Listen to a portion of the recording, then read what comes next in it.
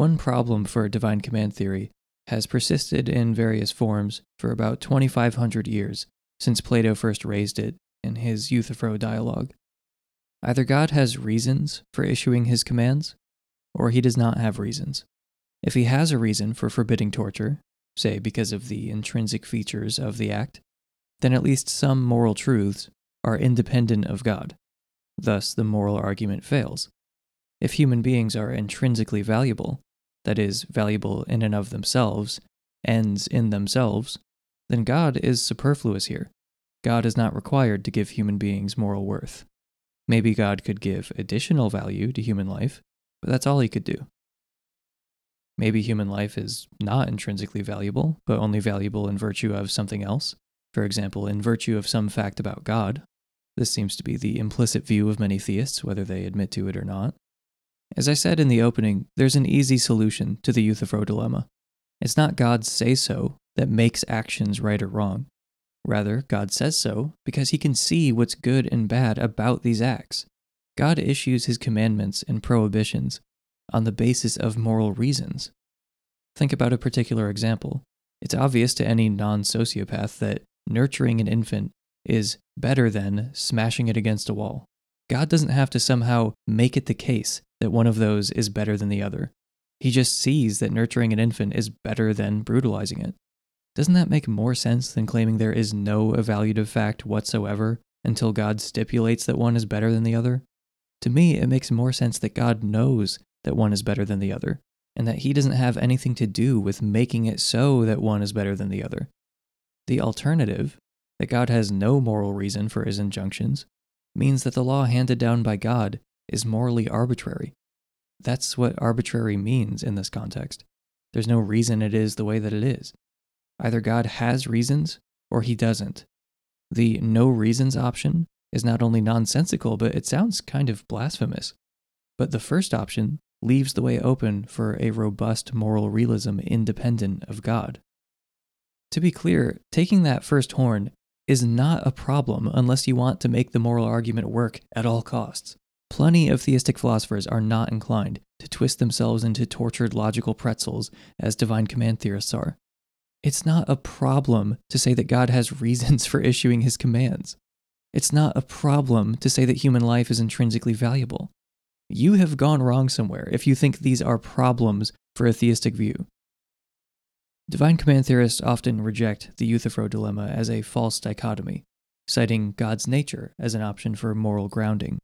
It's not God's commands or God's will that we should be focused on.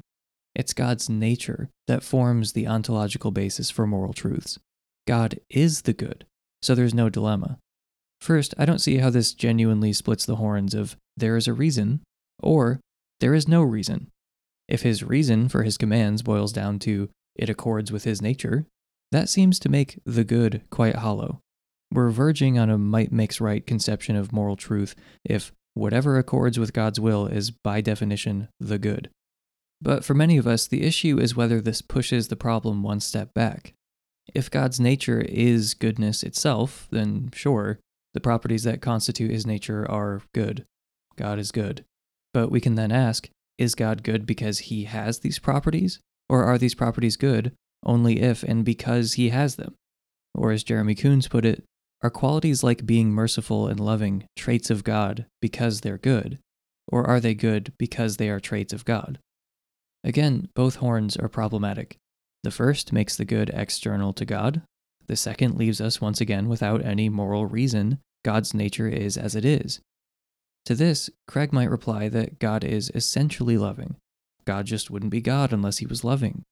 But why is God essentially loving rather than essentially hateful and malicious? Perhaps because there's something special about love, almost as if it's good independently of God.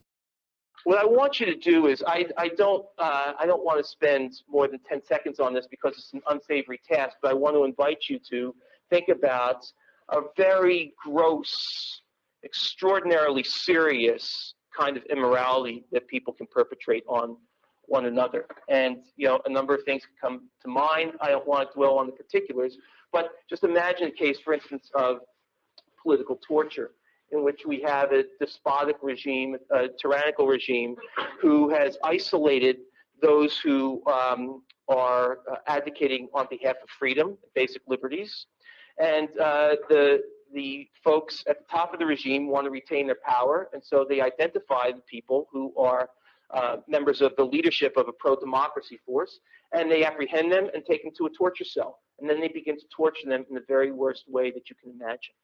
I'm not going to lay out the graphic details. Okay. If you contemplate a situation like that, my thought is this, that what's going on in the torture cell is immoral. And I want this to be an uncontroversial case. I guess the only way to do that is to lay out the details, but I actually am unwilling to do that. But just imagine the worst sort of torture a person can perpetrate on another. And then I want you to imagine something that's going to be very difficult for you, but I want you to try to do it anyway. And then I want you to try to imagine that God doesn't exist. And I want you to ask this question. I want you to imagine that God doesn't exist, and I want you to imagine surveying the scene that's going on in this torture cell. I want you to answer this simple question. Is what's going on there immoral? And I think the answer to that question is yes. And I think the answer to that question is clearly yes.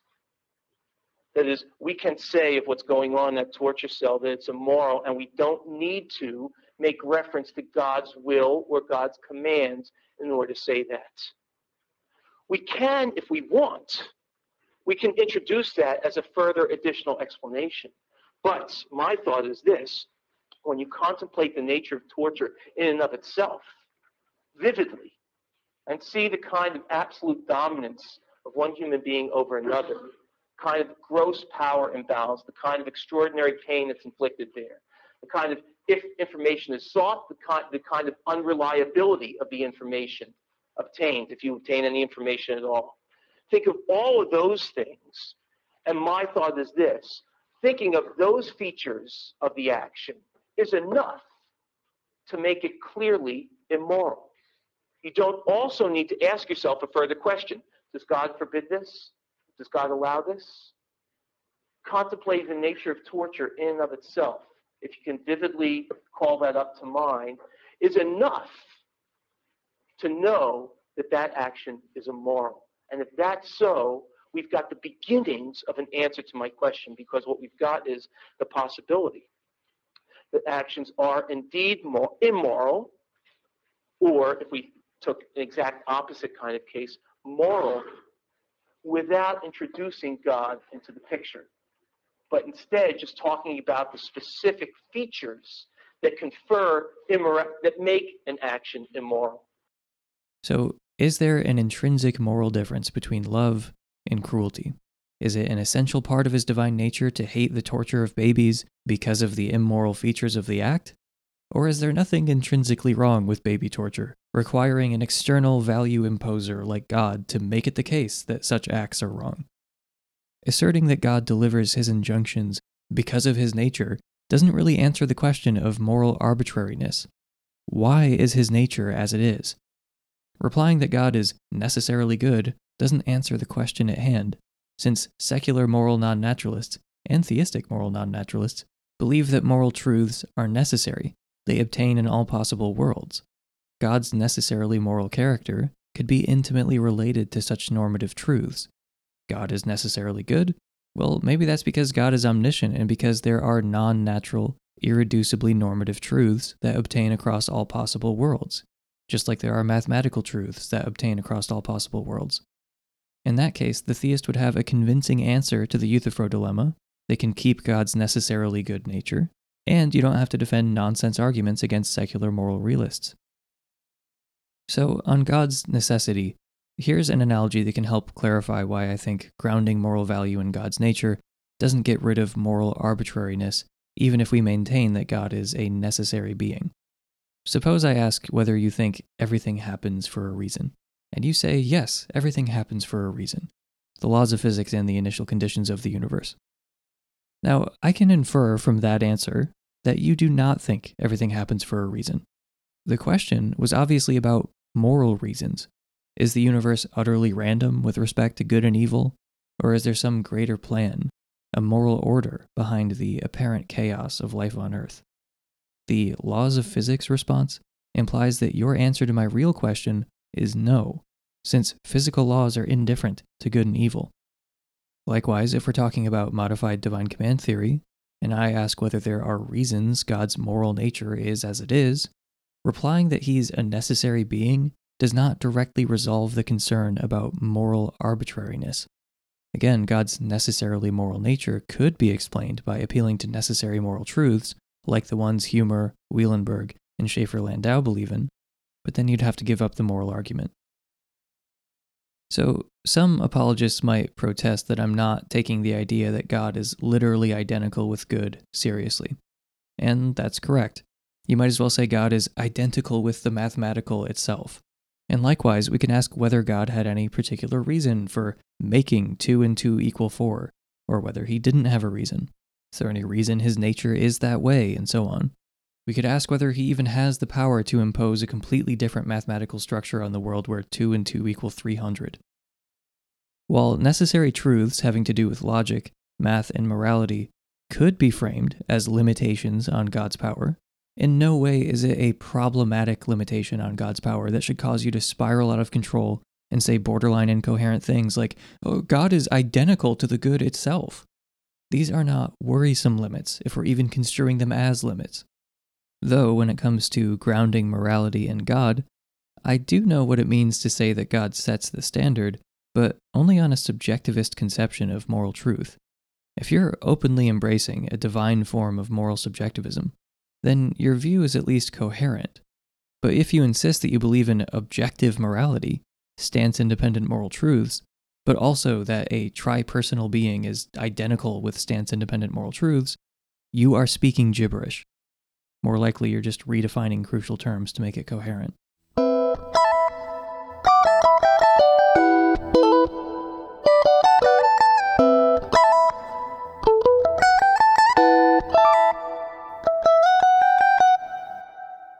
David Hume's is-ought gap is roughly the idea that it's impossible to derive an evaluative conclusion from wholly non-evaluative premises. One cannot deduce conclusions about what ought to be the case from purely descriptive premises about what is the case. There's a logical gap between ought and is, between evaluative and descriptive facts.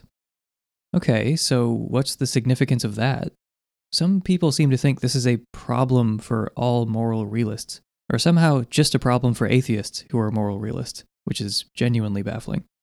There seems to be this widespread assumption that you need to start with purely descriptive facts, perform some alchemy, and then get evaluative facts out of descriptive facts.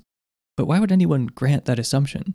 Why not instead maintain that one needs to start with purely evaluative facts and somehow get descriptive facts out of evaluative facts? Why think we need to bridge the gap at all? Why can't there just be different kinds of things in the world? Everything in the world doesn't all have to be reducible to one class of entities. I'm happy to grant that you can't get an ought from an is. You can't reach an evaluative conclusion from wholly non-evaluative premises. But who says you have to do that? Again, some people just seem totally unshakable in their belief that you just have to do that. You have to start with descriptive facts and then somehow get evaluative facts out of them. Or else you can't be a moral realist, or you can't be an atheist and a moral realist. So listen, I just issued a new decree of rationality. It starts with the profound realization that you can't get concrete objects out of wholly abstract entities. I find that when people are discussing physics and math, there never fails to be an imperceptible change from discussion of abstracta to concreta. But how is this gap between abstract and concrete bridged? Until someone can explain to me how you can get concrete objects out of purely abstract entities, I just won't believe in concrete objects. Everyone from now on has to share my bizarre assumption that you must start with abstract entities alone and somehow put them together in just the right way such that concreta emerge. So, I don't think you can get concrete objects from purely abstract objects, but I don't see why I'd have to. Just start with concreta. Likewise, I can grant the truth of Hume's law without it being a threat to moral objectivity, or whatever it's supposed to be a threat to. We can just start with evaluative truths, taking them as basic. I'm not sure why the world wouldn't be a sundry place filled with all kinds of different things. I don't see any need to bridge the gap. Hume's law may pose a problem for some varieties of ethical naturalism, which seeks a reductionist account of moral truths to descriptive truths, but even that needs to be argued for, and in any event, we could just be non-reductionists in the sense I've been outlining. Our inability to bridge the gap does not pose a real threat to moral objectivity, let alone a threat to moral objectivity but only for atheists. While there are alleged counterexamples to Hume's law, I think there's some interpretation of it that's correct, and as we've been discussing, I think its import is often misunderstood.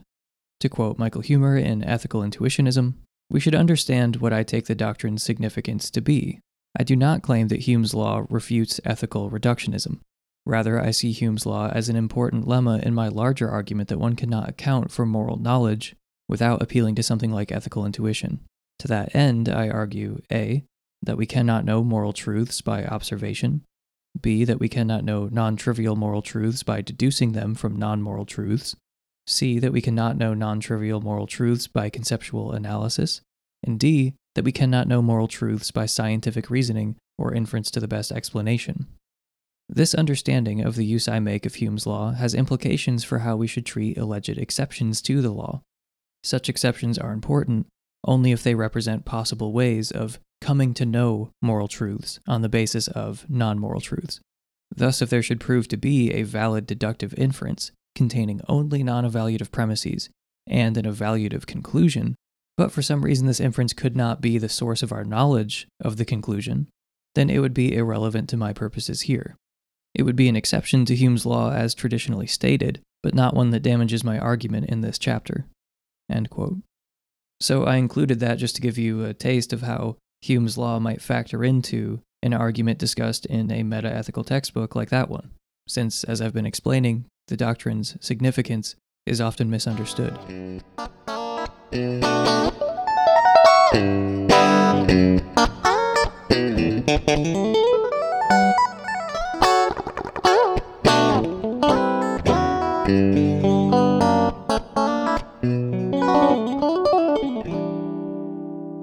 Hume's law can provide another arrow in the quiver against divine command theory. The problem can be summed up as follows. It may be a descriptive fact that God commands X or God forbids Y, but we also need an evaluative fact in the mix. Namely, we ought to obey God's commands. That's a necessary part of the puzzle. I could annoyingly ask the poorly formed question, but where does that fact come from? My main point, though, is that knowing what God commands isn't enough. It seems as though you need a basic, primitive, unexplained fact about what one ought to do here.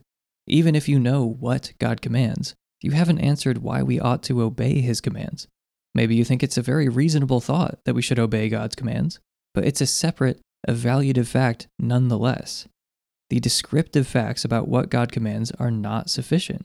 We need an evaluative ought fact, at least implicitly, to make it right to follow God and wrong to disobey Him.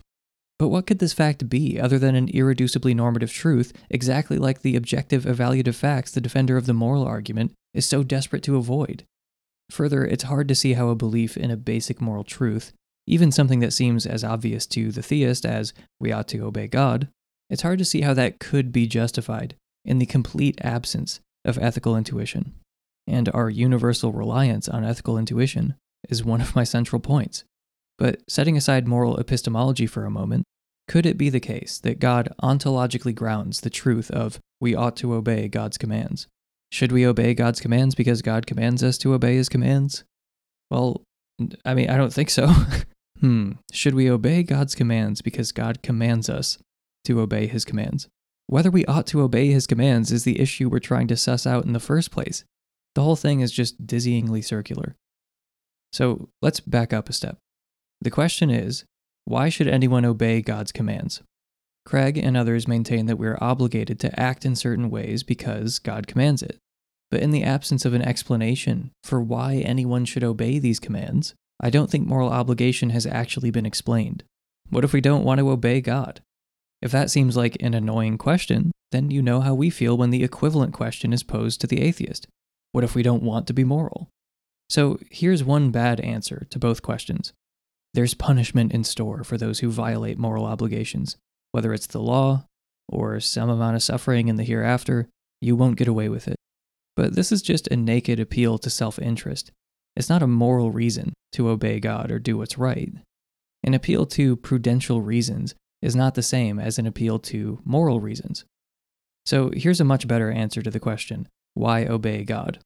If I were a theist, this is how I would answer it. We should obey God's commands because God is omniscient, and thus knows what's morally right. He's also perfectly loving, and would never command us to do something wrong.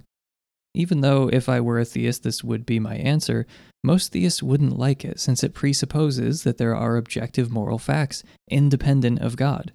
He's just the infallible knower and conveyor of these facts. I think that's pretty cool, but apparently it's not enough. Perhaps he's responsible for aligning our moral intuitions with these moral facts, but still they're independent and external to God himself. So if there aren't any such facts, but if we still say we should obey God because God knows what's good, then this is just stating that God knows what he commands, or he knows his own nature, and he'd never command us to do anything other than what he commands. He'd never command us to do anything that doesn't accord with his nature. Okay, I mean, that could be true of a lot of people. I'll never command you to do anything other than what I command you to do. God knows what's good doesn't really seem like a great explanation of why we should obey God, unless you affirm the existence of independent moral facts. It's obviously circular to say we should obey God's commands because God commanded us to obey his commands, but Craig actually denies that this is problematic. The question is why I should obey God's commands, and Craig's answer is that God commands that I obey his commands. Okay, so why should I obey that command? Well, because God commanded that I obey that command. Craig claims to see no problem with this. Here's another option to consider. Maybe it's just a brute, unexplained fact that you have to obey God's commands. After all, people in my position find themselves appealing to brute facts. Why can't the theist do the same? It's just a brute fact that you ought to obey God's commands. Most people in this debate, everyone from Craig to Humer, will concede that one must tolerate some unexplained facts in their theory. There are going to be theoretical primitives. But if we're invoking moral axioms, shouldn't they seem obvious? Like if I just say it's a brute fact that there's something rather than nothing, we can debate the merits of that view, but surely it's more plausible than saying it's just a brute fact that turtles exist. We seek out evolutionary explanations of turtles because no one even entertains the idea that turtle existence would just be a brute fact. Well, I'm sure someone does, but look, not all purported, brute, unexplained facts are equally plausible candidates for that slot. Something like suffering is bad seems like a more obvious candidate for a basic moral axiom than one ought to always obey the commands of the tripersonal first cause. It's just obvious that pain is bad. It's obvious that we shouldn't punish the innocent. It's comparatively far less obvious that one should obey God's commands. Don't you want to find out what the commands are first? What if they're like the commands given by Allah or Yahweh in the Old Testament? So we should focus on that point about theoretical primitives for a moment, since many moral anti-realists and defenders of the moral argument, who not coincidentally say many of the same things, are bothered by this point. Gavin Ortland, in his defense of the moral argument, said that he finds it troubling just how brute non-theistic moral realism turns out to be, which on some level is fair enough. The title of Michael Humer's response to William Lane Craig is Groundless Morals. What Gavin wants is a grounding of morality. But as we've been discussing, when you turn the same critical eye to divine command theory, it doesn't rise to the challenge. So here's what I consider to be an Oppian objection to the moral argument that comes to us from Joe Schmid, which he calls the both end and primitives objection. So the atheist, let's say, thinks that torturing someone is objectively wrong. Well, then you can ask why. And, maybe they're going to cite certain facts about torture and facts about the victim and facts about suffering. Well, then you can say, oh, yeah, but why is suffering bad? You've kind of hit a primitive bedrock there because it is, right? Maybe that's either self-explanatory. Maybe it's not self-explanatory if we think that self-explanation is incoherent, but maybe this is just a primitive, but it's justifiably taken to be a primitive. Or maybe you think eudaimonia or flourishing or happiness or the flourishing of sentient beings or whatever is something that is just the primitive bedrock with respect to explaining why certain things are good. So yeah, you can play the why game with the atheist, but of course the atheist can turn around and similarly play the why game with the theist. What it metaphysically explains why torturing someone for fun is wrong. They might say certain rights or suffering is bad, but then you can ask why. Then they might say, oh, well, because God commands it to be that way, or because God's nature is such that and then they give some story about God's nature. But again, you can still ask why. Why does God's nature give rise to that? Why does God's nature forbid rape? Why is God's nature such that it specifies that suffering is bad? Why is God's nature such that it specifies that human flourishing is good? You can ask these questions just as much of the theist, and they're eventually just going to have to say, lest they admit an infinitely descending regress of groundings, they're also going to have to end in some kind of primitive bedrock. So both of us are ending in primitive bedrocks. We just fundamentally say X grounds the badness or rightness or wrongness or goodness or badness of something, and that's that. End of story. You can try to ask, why does it ground the wrongness or badness or whatever? And again, we've just hit explanatory bedrock. And so it's not at all clear that the theist is in any better position than the non-theist with respect to grounding morality in this case. Both have a ground. It's just that their grounds are different. Both end in something that just primitively grounds, let's say, the badness of suffering, or that primitively grounds the goodness of the flourishing of sentient beings, or whatever. It's not at all clear why we should prefer a primitive ground, which is something like God's nature is such as to specify that this is bad, or God's nature is such as to specify that this is good. It's not at all clear why that is a better primitive than the various primitives that I've been suggesting for the non-theist.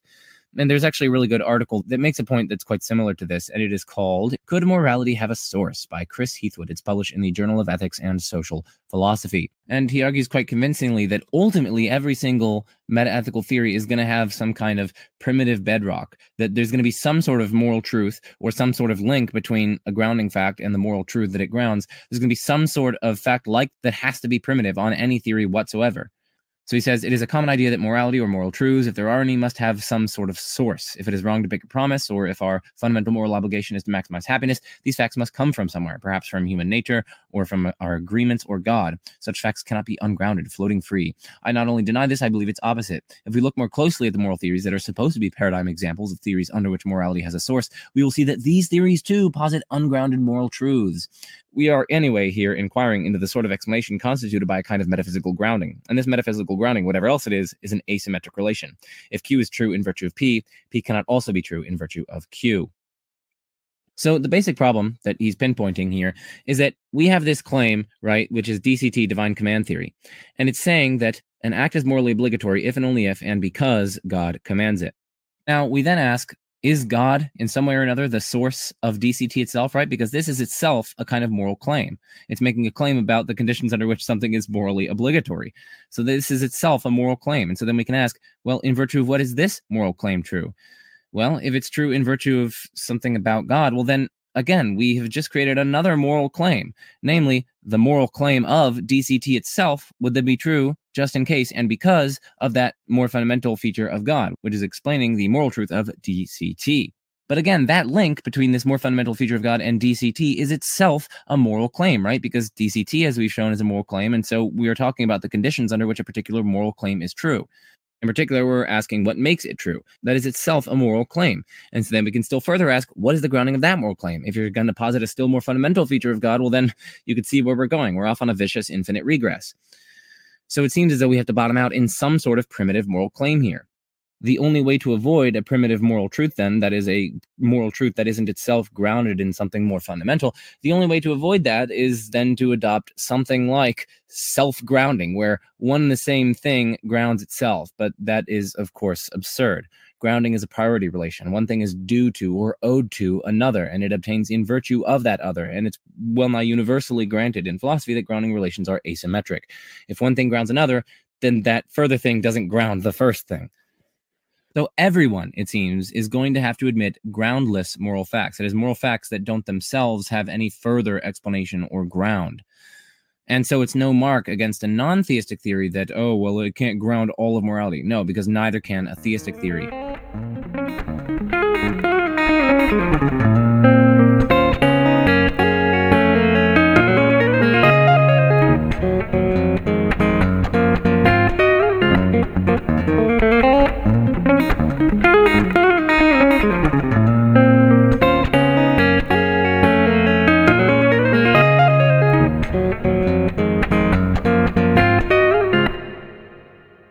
So broadly speaking, there are two classes of moral realism, and as we've moved along, I'm sure that you've gleaned at least the gist of my view, Humer's view, Wielenberg's view, Schaefer-Landau's view. We're all atheists and moral realists.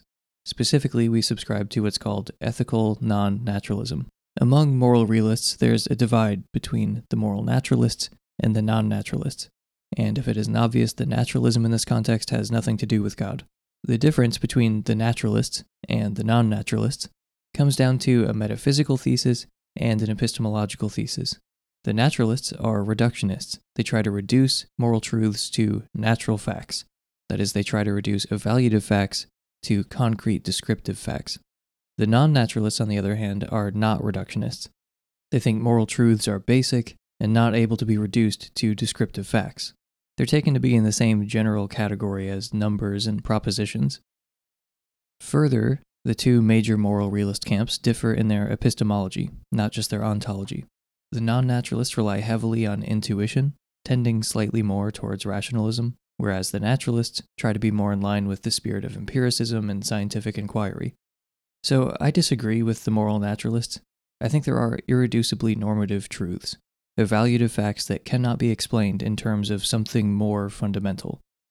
With or without God, the chain of explanation has to end somewhere, and basic axioms, illuminated by moral intuition in the light of reason, seem like the most plausible candidates to me. If you recall Hume's law earlier, I didn't say that the gap between is and ought refutes reductionism on its own. I cited Hume, who said that the gap is an important premise in a larger argument for his particular brand of non-naturalism called ethical intuitionism. Ethical intuitionism, roughly speaking, is a fusion of the ontology of moral non-naturalism and the epistemological thesis of phenomenal conservatism. We're not really digging into that now, I just kind of wanted to gesture towards a couple interviews I had with Michael Hume about these things.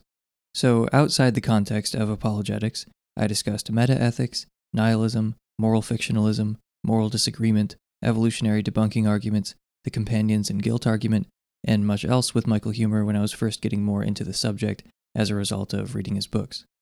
We also spoke about phenomenal conservatism in another interview, so do check those out if you want to learn more about meta-ethics and epistemology outside of the howling wasteland of F-tier apologetics.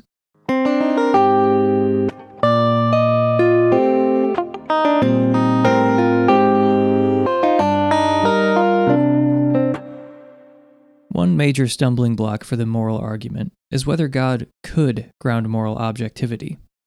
There are two distinct propositions on which the moral argument crucially rests. A, God can ground moral objectivity, and B, this is the only way to get moral objectivity. Both, in my view, are completely indefensible. If you want to refute B, you need to refute ethical naturalism and non-naturalism. As for A, God can ground moral objectivity. We can raise objections based on intrinsicality and Euthyphro-related considerations, but there's a less appreciated reason for rejecting the idea that God can provide the basis for moral objectivity. Grounding morality in God bottoms out in a form of moral subjectivism. It's just not an objective theory. I'm not saying you can't ground morality in a person, or three persons, as the case may be. You can. There's a term for that class of views: moral subjectivism. In standard classification schemes, subjectivism is a form of moral anti-realism. It stands in contrast with theories of objective morality, which is probably why defenders of the moral argument and moral anti-realists often say the same exact things. Divine command theorists talk as if they've provided a way to moral objectivity, but that's only because they're working with a funny definition of objective, which people like Craig are completely explicit about. As long as there's a standard, a reference point independent of human beings, then it counts as objective in some sense. So here's what Michael Hume says about this. Quote, "Now, the first problem for Craig's account of morality is that it is simply not an objectivist theory. If true, it makes morality subjective, not objective. This is because Craig holds that morality constitutively depends on the attitudes of an observer. The observer in this case is a very interesting one, but an observer nonetheless. Craig might object. He might say that morality is objective as long as it doesn't depend on human observers. It can still depend on non-human observers.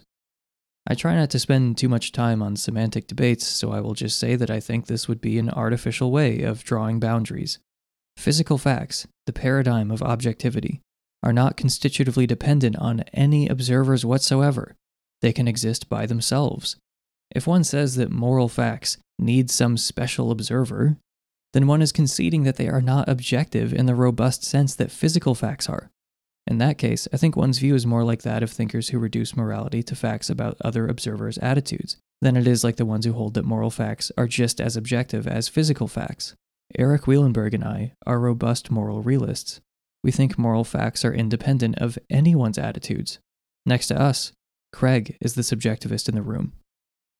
So, Craig doesn't agree that his divine command theory is a form of subjectivism, partly on the grounds that moral value is grounded in God's nature, not God's will or attitudes.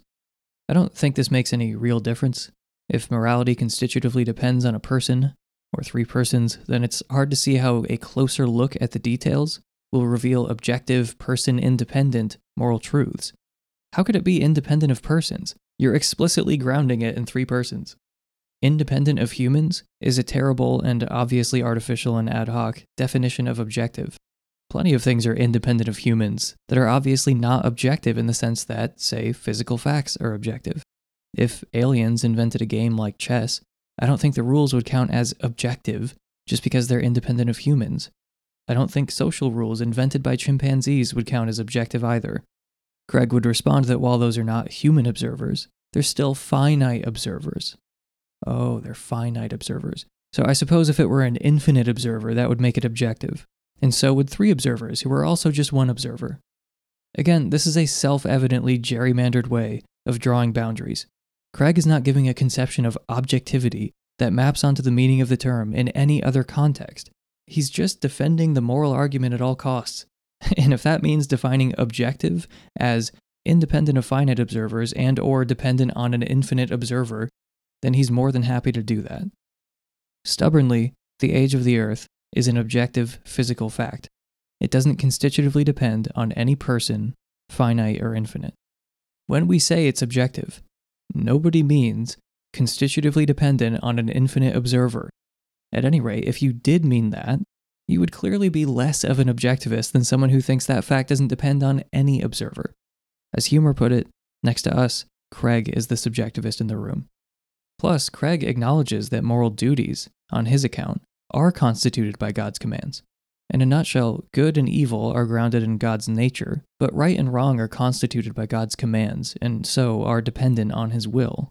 So Craig can't avoid the fact that he's a subjectivist when it comes to moral duties. But even on that point, Craig doesn't see a problem, since God is a necessary being. According to Craig, the troubling aspect of subjectivism is the apparent arbitrariness and contingency of moral truths. Necessity should avoid this worry, in his view. So I don't agree, for a number of reasons. Imagine a subjectivist necessitarian. They adopt moral subjectivism explicitly, but they think everything is necessary. Nothing could be other than it is. Would that suffice as a defense of subjectivism and put to rest all the objections that non-subjectivists typically have? No, I don't think so.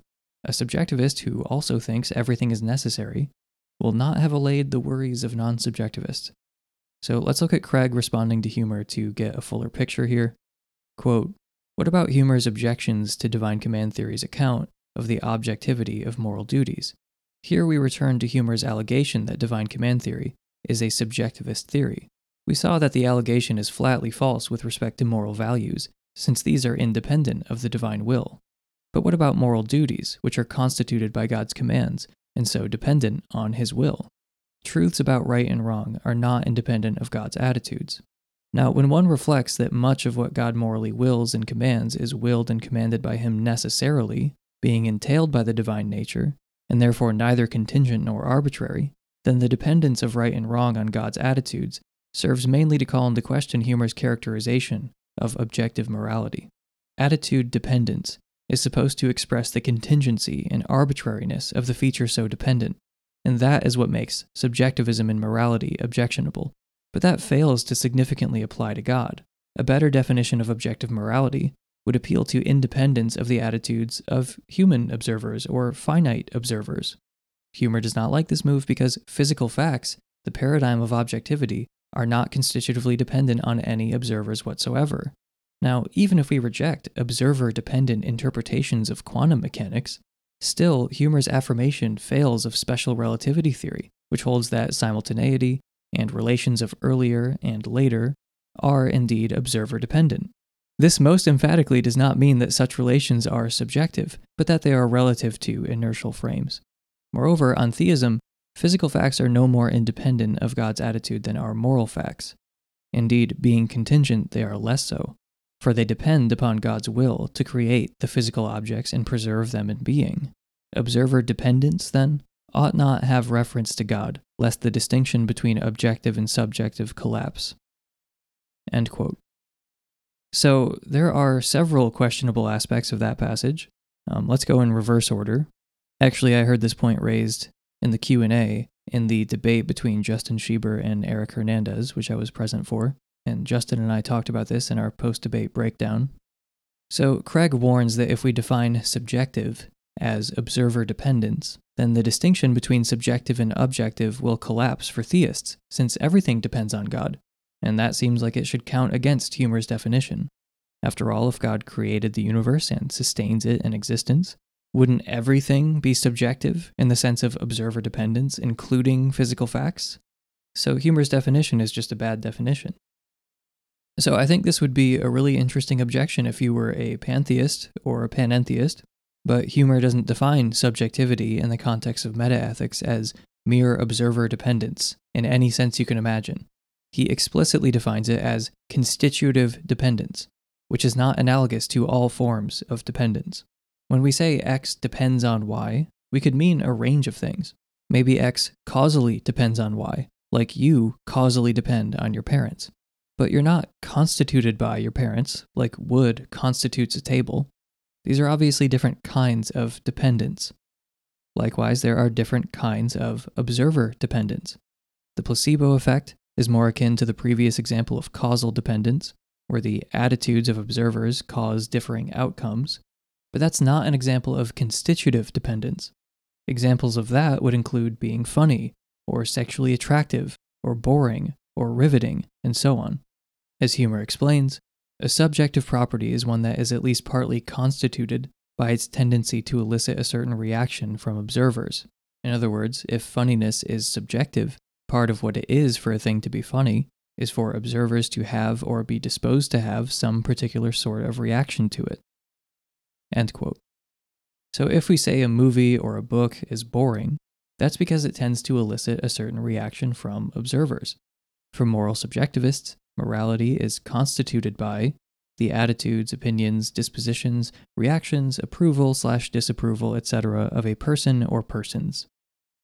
Now, a lot of divine command theorists will make spurious claims about how moral obligations and duties are always connected to persons or some such, which is why God would make the best explanation for them. I think they should just embrace their subjectivism. They're just obviously not in the same category as philosophers like Russ Schaefer-Landau, Michael Humer, Eric Wielenberg, Thomas Nagel, and so on, who truly think morality is objective. On 7 being greater than 2, it doesn't matter what anyone thinks about it. No one's will enters into the picture.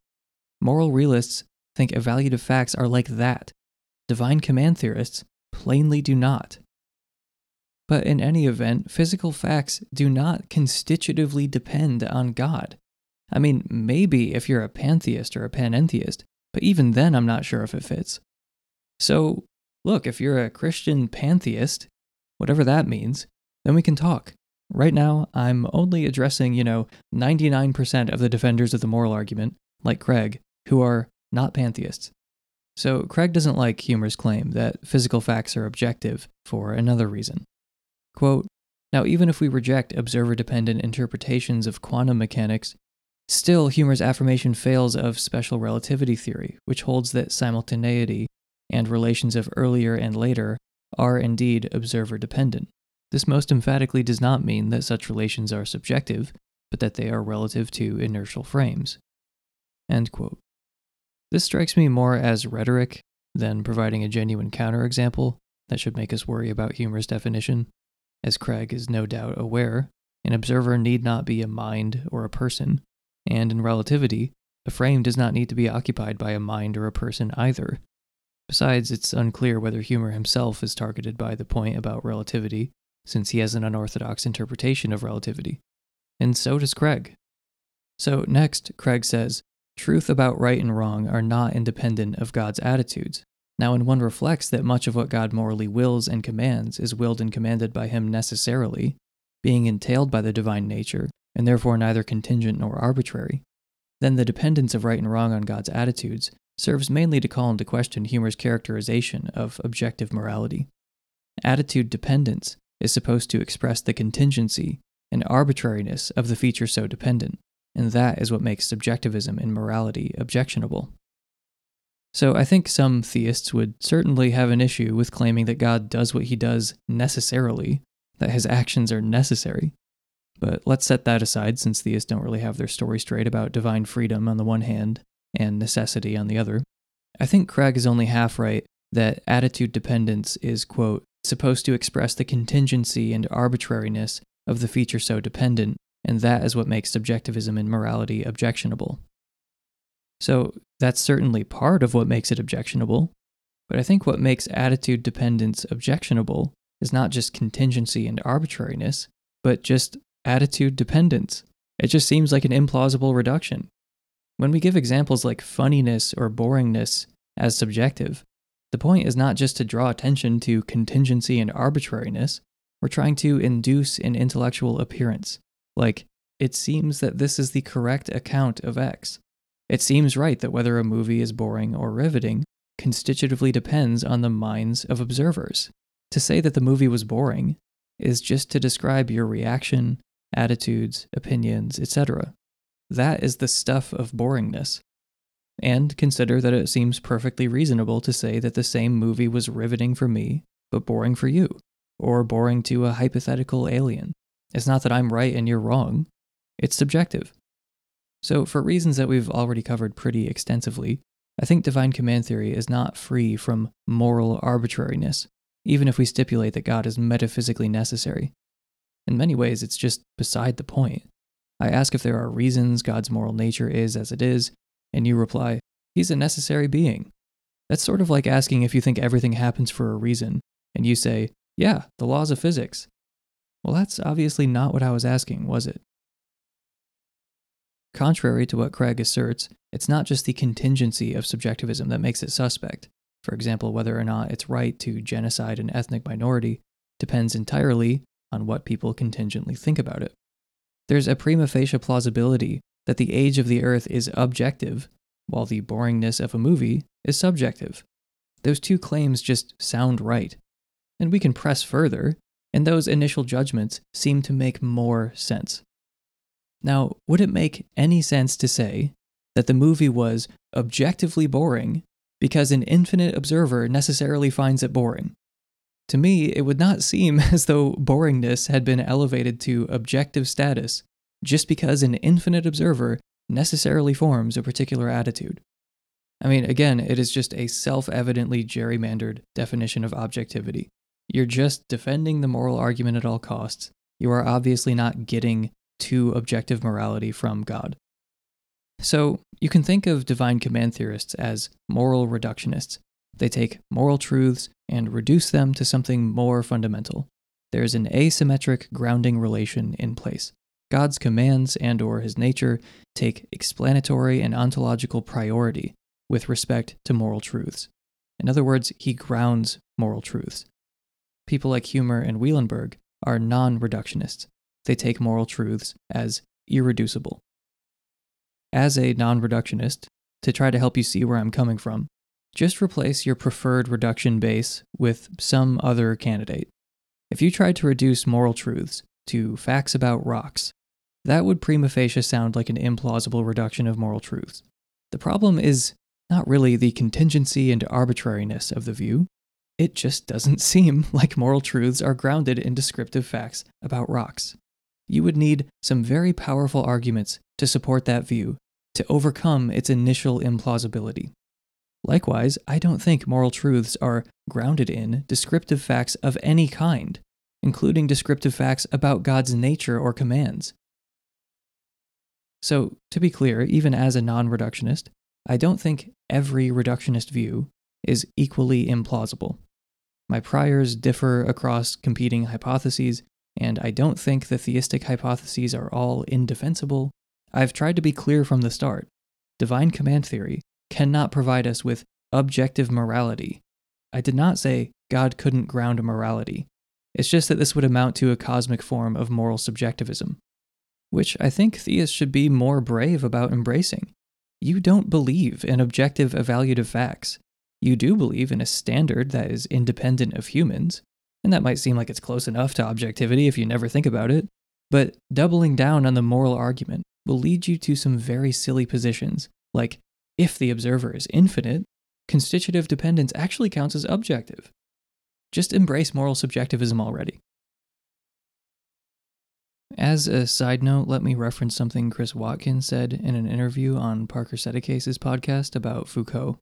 So he thinks that the biblical Christian view doesn't fit neatly into the objective-subjective truth divide, and he doesn't want to let analytic philosophers do the table setting, because once you're operating on a more standard paradigm, you're going to lose important features of the biblical view as he sees it. It's not objective, but it's also not quite subjective.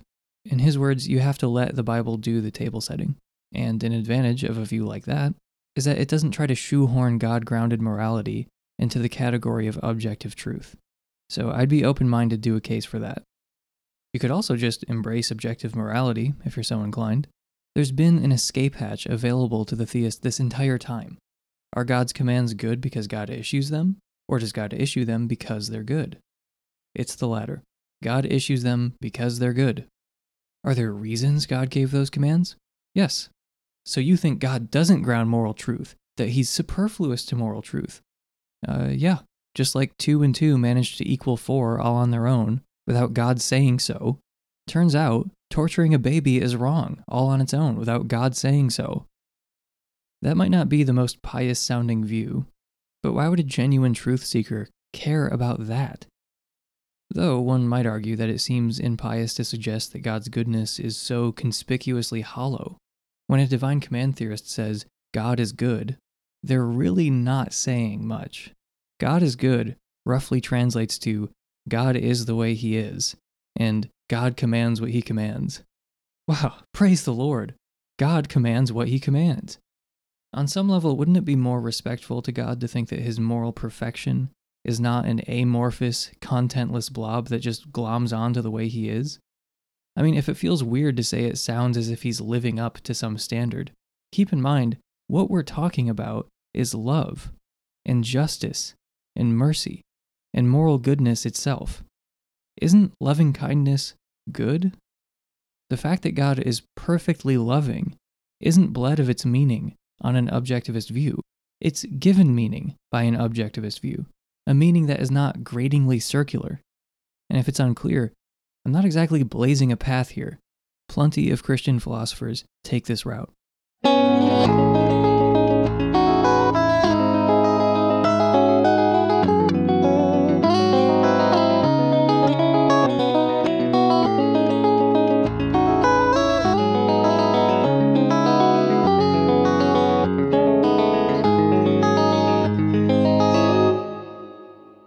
Before we move along, here are 2 additional problems for divine command theory, or 3 depending on how you count them. Like other moral subjectivists, divine command theorists must hold that seemingly horrible actions like genocide, terrorism, and torture are morally right as long as the appropriate person or a group of 3 persons endorses them. For Jews, Muslims, and Christians, this is not just a hypothetical concern. For example, in the Old Testament, God sends supernatural snakes to attack the Israelites, men, women, and children alike, for being insufficiently deferential to him. He also sends 2 bears to maul a group of boys for being rude. He also commands a genocide, floods the entire world, and you get the point. Of course, none of that happened, but the point is that we couldn't say that it was wrong on divine command theory. In fact, if you're really a divine command theorist, you should wait to find out whether those things happened before you make a judgment. If they're just metaphors or something, then, phew, you get to trust your moral intuitions like the rest of us. But if they really happened, as hundreds of millions of Christians believe and have believed, then the divine command theorist is committed to endorsing those actions, and whatever God decides to do next week. Second, a problem with grounding morality in God, in addition to the fact that it's doubtful that God exists, is that even if he does exist, God's nature and commands are extremely uncertain. Oh, we're grounding morality in God's commands? And what does God command exactly? The problem of knowing what God wants is not a trivial concern. The various branches and denominations of the Abrahamic religions have core disagreements that have historically resulted in brutal executions and other forms of violent conflict. People who agree that moral truth is grounded in God emphatically do not agree about what God wants from us. And in addition to this epistemological problem, one might argue that it's a little surprising that God is trying to communicate his moral law to us, and yet there is so much moral disagreement among theists. Even if we restrict things to Christians, there is so much moral disagreement. It's not like ethical intuitionists think that these non-natural properties are like desperately trying to communicate with us. They're making us in their image and imprinting their moral law on our heart. And besides, moral realists will often make the case that moral disagreement, at least in our case, is seriously overblown. I talked about this a bit with Michael Humer in our conversation about metaethics. So, in sum, divine command theory is a terrible metaethical theory. For one, it is falsely advertised as providing objective morality. At best, it can only do so with an ad hoc, gerrymandered definition of objective morality. Because it is a subjectivist theory, it leaves you with the problem of horrible endorsements, where certain actions, like torture, are in fact morally right, as long as the appropriate person or group endorses them. It also creates new areas of moral disagreement, since even if God exists and morality is grounded in him, we don't know what he commands. And of course, it's vulnerable to Euthyphro-style dilemmas, which either will lead us to ethical truths independent of God, thus refuting divine command theory, or leave us with nothing more than a morally arbitrary set of rules, backed by force.